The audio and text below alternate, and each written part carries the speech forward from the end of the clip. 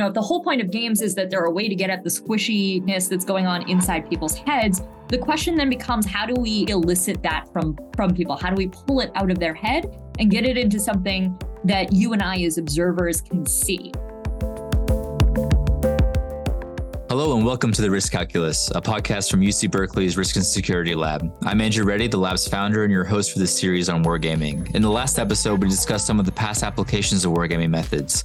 Today, we're going to be talking about game design and what it takes to build and run a wargame with one of the world's leading experts on game design. Specifically, we ask, what are the basic elements of a wargame? What kinds of choices do game architects have to make? And what are the implications of these choices?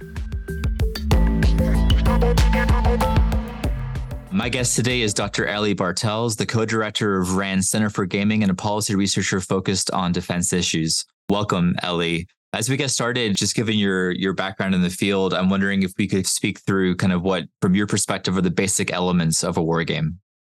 Sure. Yeah. So I tend to think of a war game as having sort of three constituent parts, but maybe let me back up quickly and start by saying what I define as a war game, because there's lots of different terminology out in the field and can be kind of confusingly overlapping. So Absolutely. When I talk about a game, I talk about an event in which human players are asked to make decisions in a contested environment and then experience the consequences of those decisions. And so what I think of as the three elements of a game's design are really embedded within that definition. So on one hand, you have the actors who are making decisions, and in particular, the human beings who you're actually asking to take on those roles. And so that's really important because it distinguishes games from things like workshops or seminars in which we have experts come together and offer their opinions about what might happen and questions that are maybe similar to the types of questions we ask of a war game. But we're not asking them to take on the type of role that we do when we're playing a policy game. The second piece is really that contested environment, right? And so in a classic war game, we think about, a battle or a war, but we actually use games in a lot broader space. And so I like to think about contestation. That can be bureaucratic friction between different elements of the same government. That can be between, in non-defense spaces, between like the residents of a city and a city planner and the real estate developers, right? Anytime that you've got a policy space where there are different issues that people feel have different values and different preferences on, that's really encapsulated in the environment of the game. And then the third piece is really the living with the consequences of their decisions. And so that's really the roles and the process of adjudication that we have that determine what actions people can take and what impact those actions have on the other players and on the game environment.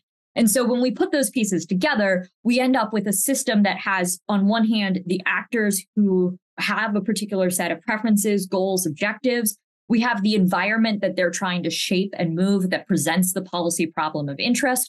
And then we have the roles of adjudication that govern how those actors can influence one another and the policy space itself. Perfect. That's great. And so obviously, as you're just kind of thinking about game design, there's all sorts of decisions that you have to make, right? Regarding medium and the format of the game and, how you want to have adjudication occur. I'm just wondering if you can kind of speak to the variety of different choices that you have to make as you're kind of making those game design decisions. Yeah. So the first place I start with is really trying to think about what type of game am I running? And so there's a couple of sort of big framing ideas I use when I think about that. So the first is this a game for research and analysis, or is this a game for communication and education? And the big distinction there is whether this is a game where I'm hoping to learn information from the players, I'm trying to pull information out of them to be able to generate new understanding, or is this a game that I'm trying to communicate my understanding of a problem to the players through the experience of going through the game? Is this a game where I have a clear understanding of how this problem works and what I think the sort of important parts of the system are? That's going to lead me towards a game that is probably more structured, maybe a little bit more of that kind of classic rigid rule set, versus do I have a game where I'm interested in trying to pull information out of the players? And there I want more flexibility, because in part, what I'm trying to do is say, I don't understand the full dynamics of this system well enough to think I'm able to completely represent it in a game. So I want to leave space in my game design for players to be able to tell me their understanding of the system and be able to unpack that themselves. And so that tends to lead to looser designs where there's more space for that player input.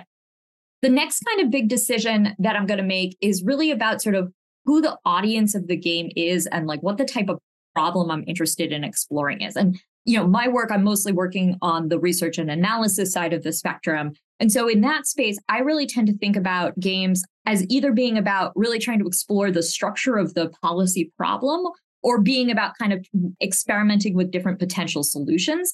And then I think a little bit about who the audience for the game is. Is this really about the game design team learning and maybe, you know, sort of the immediate people who are involved in the game directly as players or indirectly as like the sponsors and observers of the game? Or is this a game where I'm hoping to be able to take the data I'm collecting from the game and persuade people who weren't in the game themselves that the evidence I've collected is sort of valuable for decision-making purposes? Again, that's sort of a question that has to do with the maturity of the research problem, right? Am I in that early kind of soaking and poking stage of research, or have I actually kind of coalesced into having strong hypotheses that I'm in the process of doing testing on?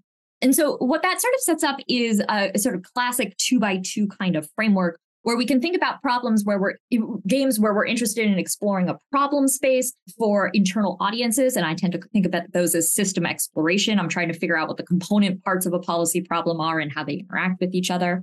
I can think about innovation games where I'm interested in exploring what potential solutions might be. So it's almost like a brainstorming activity.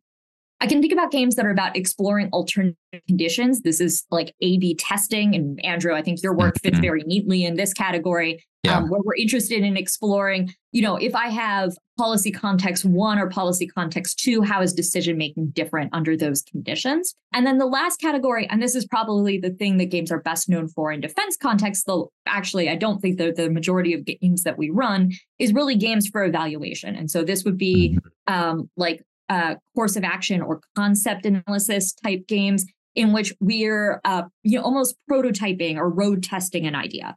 Or we have a potential solution and we want to run it through the game and see how well it performs. We don't want to say that that's then going to validate that solution's definitely going to work, but it's a really great way of telling us what the second order consequences that are really lousy that we haven't anticipated of our potential idea are. And so that's sort of the fourth main sort of chunk. Those distinctions are important because I'm going to design the game differently depending on which of those quadrants I'm existing in. If I'm in that systems exploration point, I really want to have a big open space in which players are able to tell me how they think about the structure of the game. And so that's a game that's likely to have pretty loose rules. That might be what's called a seminar style game where people are sitting around the table and most of the gameplay happens just through verbal conversation. And so in that sort of game, rather than having like a set of rules about what plays you can and can't make and what the consequences are, it would be more discussive. I would have a player who's representing the US and a player that's representing Russia. And the US player would say, hey, I'm thinking about doing X, Y, and Z. And the Russia player would say, well, in response, I would do A, B, and C, right? So almost the entirety of the rules are just that discussive practice back and forth, because we don't know enough to be able to set up more rigid rules, right? We're really trying to understand what the space of action is that's available, and what types of consequences there might be from the other actors in the system.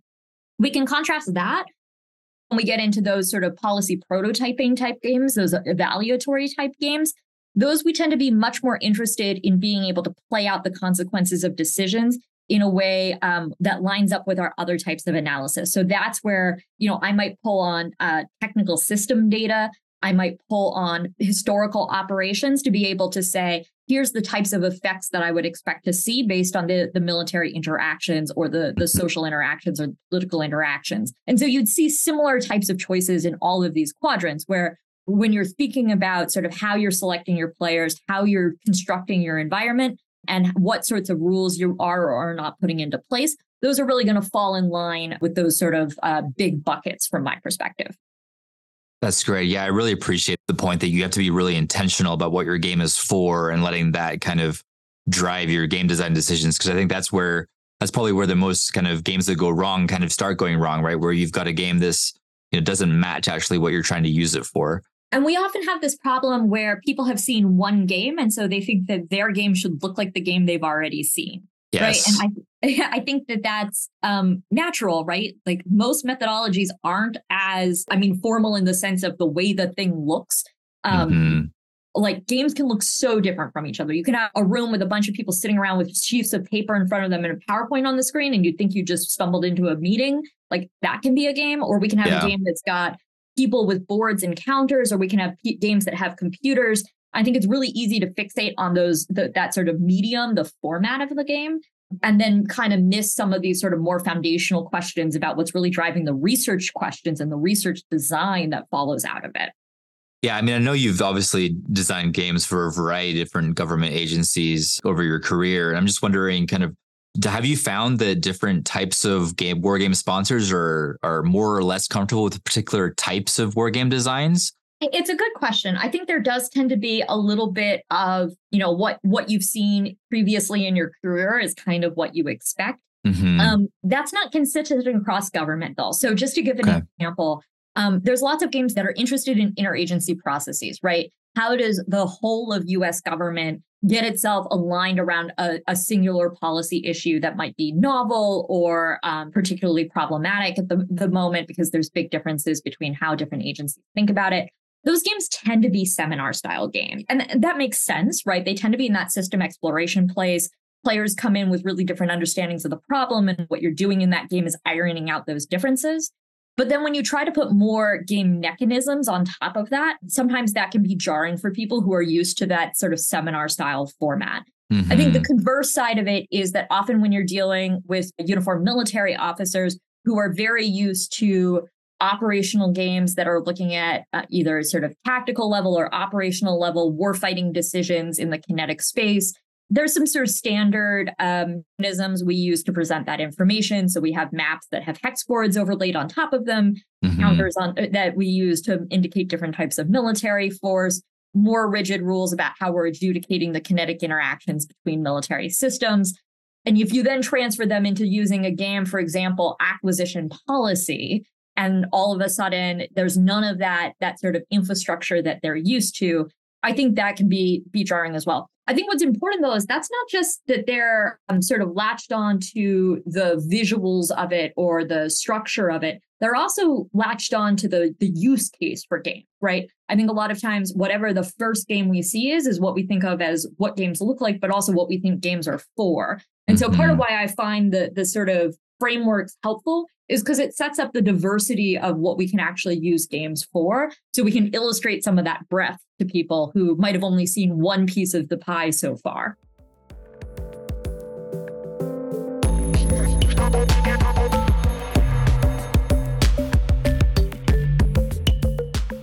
And Ellie, what I want to kind of move the conversation to now is thinking about kind of what distinguishes a good game from the RAND perspective from a bad game. And when you're kind of brought in to consult on a wargaming project, how do you look to make a game better? Yeah, it's a great question. So I think the first thing, and this isn't probably going to be a surprise to those who listen to me in the first part, sort of lay out the differences I see between different types of games, mm-hmm. is that I think it's really important that we design a game specifically to the question that we're interested in getting after. And I think often, when you read through the gaming literature, there's lots of talk about the importance of the game purpose and the objectives in shaping how you do game design. And that's true, but I think that can be a little amorphous for people sometimes. The way I like to think about it is, what is the information that you are trying to generate out of the game? And because games are fundamentally about human decisions, mm-hmm. That piece of information is almost always either the specific decision that somebody made, or the process by which they made that decision, or something about how people reacted to the outcomes of the decision. And different games will touch on all three of those, and some will only be kind of really interested in digging in on one or two of those. But really what you want is a game design that's going to highlight those decision points that you're interested in, both so that players can sort of think about them consciously, but also so that you can capture the data that you need about it. And so the way I often think about game design is that game design should be helping you capture that data. Jeff Applegate got a really good book called The Craft of Wargaming that does a really nice job of walking through some of how you can think about decomposing this in order to be able to try to get down to it. And I think one of the things that this focus on decision making does is it helps keep us from trying to have a game that's answering too many questions, right? Mm-hmm. I think it's really tempting to just add, you just collect data on this one more thing and this one more thing and this one more thing. And the next thing you know, you've got a data collection list that's so long you can't possibly get through all of it. And so I think really reframing from sort of the general point about, the purpose and objectives should drive game design to what is the decisions that you want the game to highlight so that you can generate information about them from the game.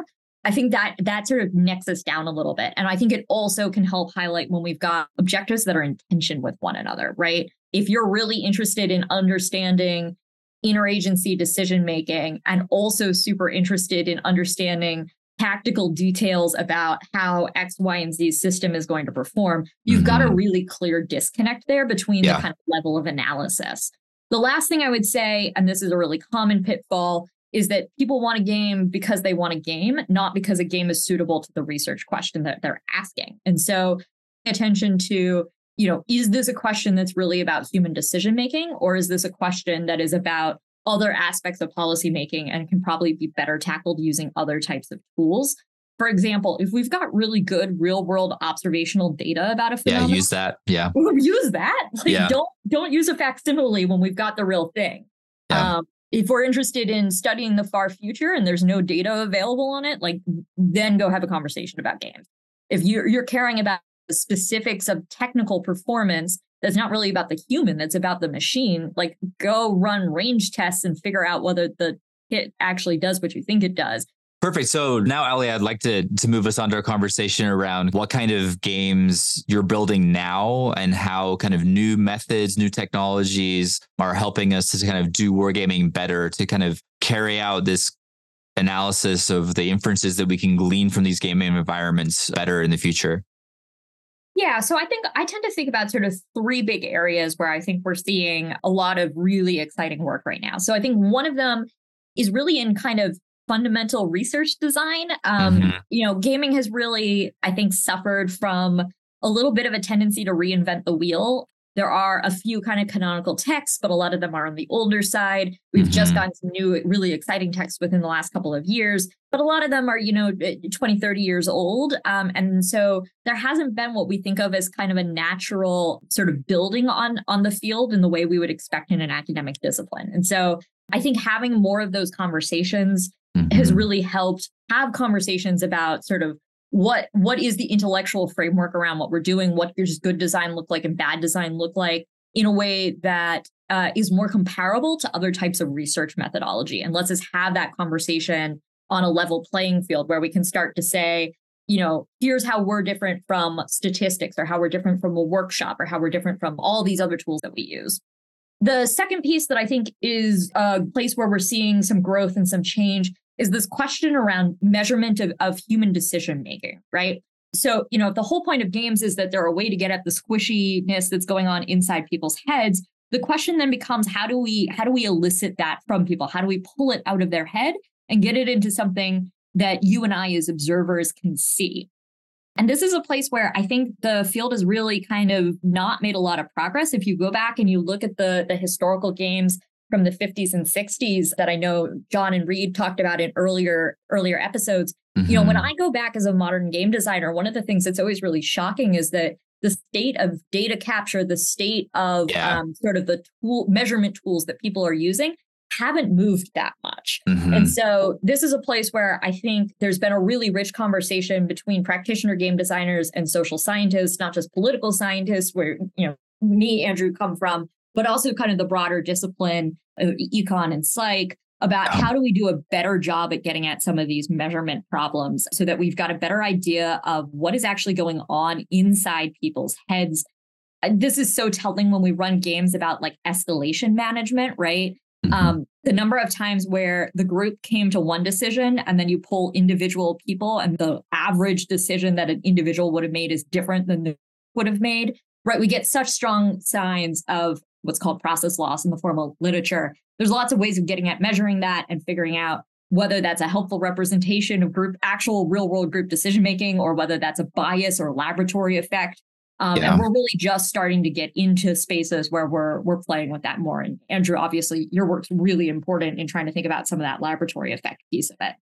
And the third piece, and I think this is the one that most people sort of would have thought of that I would start with, but is really sort of improving the state of some of the tools that we use to do modeling of basically causal inference, right? But we think about it as outcome modeling or adjudication, right? And this is a place where there's a lot of interest in using some of the new tools that are coming online, whether we're thinking of large language models or agent-based models or the AI magic from the sky that's going to fix everything. There's a lot of interest in trying to incorporate those types of tools in games to improve the underlying models, to make the game scale better, faster, cheaper. I think that's important and interesting work. I think one of the places, though, where I keep seeing places where the state of the sort of computational modeling isn't actually particularly well suited to the types of questions that I think make for really interesting games. So I think a lot of when we're gaming is when we don't understand the structure of the problem. That is the sort of thing that a lot of these tools are also not very good at, right? Yeah, exactly. So in some ways, we're leaning right into that black box that a lot of AI or generative models tend to have problems with.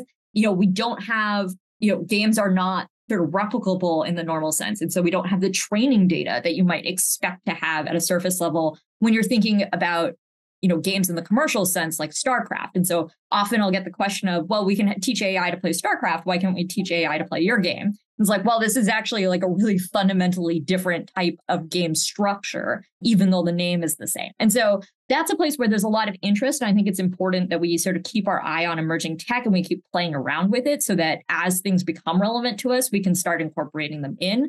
But I do think that this is a place where sort of the technological promise of computers is sort of the promise is more than the actuality. What's sort of funny, again, looking back at the historical record, is that's always been true. Computers were used to support games in the 50s and 60s. Yeah. And there's all sorts of entertaining whining about the fact that the computer can't actually sort of keep up with the bookkeeping in the way that you might want it to. So this is definitely a past keeps repeating itself kind of thing. That's great. That's a great list of homework for all of us in the community to kind of be keeping track of. The last question here, while I have you from the practitioner side, I think perhaps for some of the students in particular who might be listening to today's podcast, they might be interested in how do you become the next the next Ellie? How do you become a war gamer or a war game designer? If you were giving advice to younger folks interested in the field, how would you guide them? Yeah, I mean, I think the first thing I would say is that if you look at the careers of most of us, they're really, really idiosyncratic. We've got all sorts of different disciplinary backgrounds. We came into games lots of different ways. And so there's not any one path that is both a blessing in that like any road in is not the wrong road in, but it also makes it really sort of frustrating as somebody who's trying to break into the field that there's not a stronger kind of clear road in. There are some sort of nascent folks who are starting to get more interested doing education around this space, but still a lot of it is really kind of on the job training more than it really is any type of formalized education. You can't go out and get a degree in policy gaming. Mm-hmm. And so I do think it tends to be a little idiosyncratic. The historical way that most people have come in is that they came in through hobby gaming. And so I think when you talk to older members of the field in particular, that will be one of the really strong kind of pushes that you'll get to explore that space. And there's people who find that a really valuable way in. Sebastian Bay at Georgetown is a great example of somebody who's been a really strong advocate for the power of commercial games, both to help sort of as building blocks for games, but also as a way to train people up. Obviously from the way I'm talking, I come from kind of a different perspective. And so I'm approaching this much more as a research design approach. And so most of the people who will sound like me tend to have come in through a social science background rather than, say, an engineering background. And we tend to approach the problem more from almost like a structural perspective, right? We're interested in questions about data collection and how it compares to other methodologies.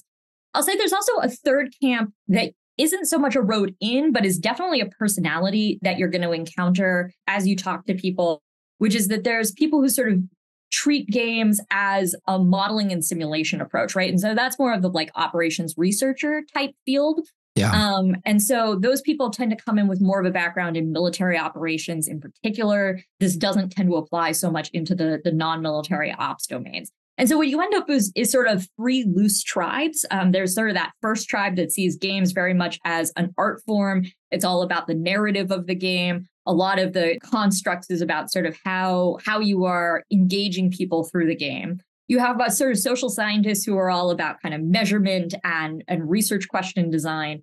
And then you've got more of the ops researcher types who tend to be more about sort of how the game is an extension of a model almost. And so it's much more about kind of how we're representing those core mechanics and how you're kind of building out that world. And so you'll get all of those types of people. And so you end up with a really wide range of backgrounds. And so I think a lot of it is sort of when you have opportunities like this podcast to hear different people coming from different backgrounds, kind of seeing which ones resonate with you, checking out the type of work that they're doing, both in terms of substantively, but also where are they working. I think that often ends up being that sort of feeling the elephant type feel, which is not the answer that any person trying to get into a field really wants to hear, but unfortunately is where we are. Yes, indeed. Give me an internship, right? Yes, very good. And just in closing, do you have any quick recommendations for those that want to dig deeper in terms of a favorite book about the topic or a conference that you think folks should be attending?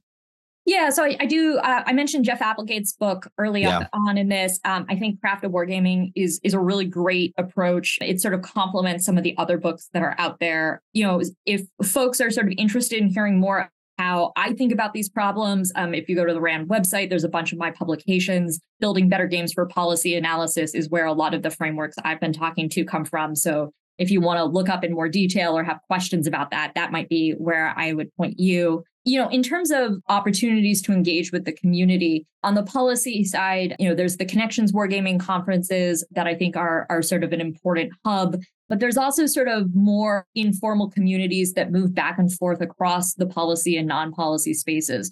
And so that includes, for those of you who are coming from a political science background, there's a group of us who do gaming work pretty regularly at the International Studies Association's annual conference. There's also more informal groups. So there's more and more universities that have, you know, groups of interested students who are looking at gaming. And so if your university doesn't have that, that's where reaching out to the network of the folks who are on this show and asking us for help linking into one of those networks might be useful as well. Perfect. And Ellie, just thank you so much for joining us. Really appreciate you taking the time. We'll include the links to your suggestions in our show notes. We'll also post a list on the BRSL website. We're almost at the end of our series. For the final episode, I'll be joined by my colleague from across the Bay, Dr. Jackie Schneider at the Hoover Institution at Stanford University. We'll be talking about the cutting edge of wargaming research and practice from her perspective. And we'll also tell you how you can play some of those games with us as well. I hope you'll join us for that. Thank you, Dr. Ellie Bartels, for joining us. Thanks to Andre Anderson and Citrus, our recording studio host, and special thanks to our amazing producer, Jane Darby Menton, and finally to all of you for tuning in. Until next time, I'm Andrew Reddy, and you've been listening to The Risk Calculus.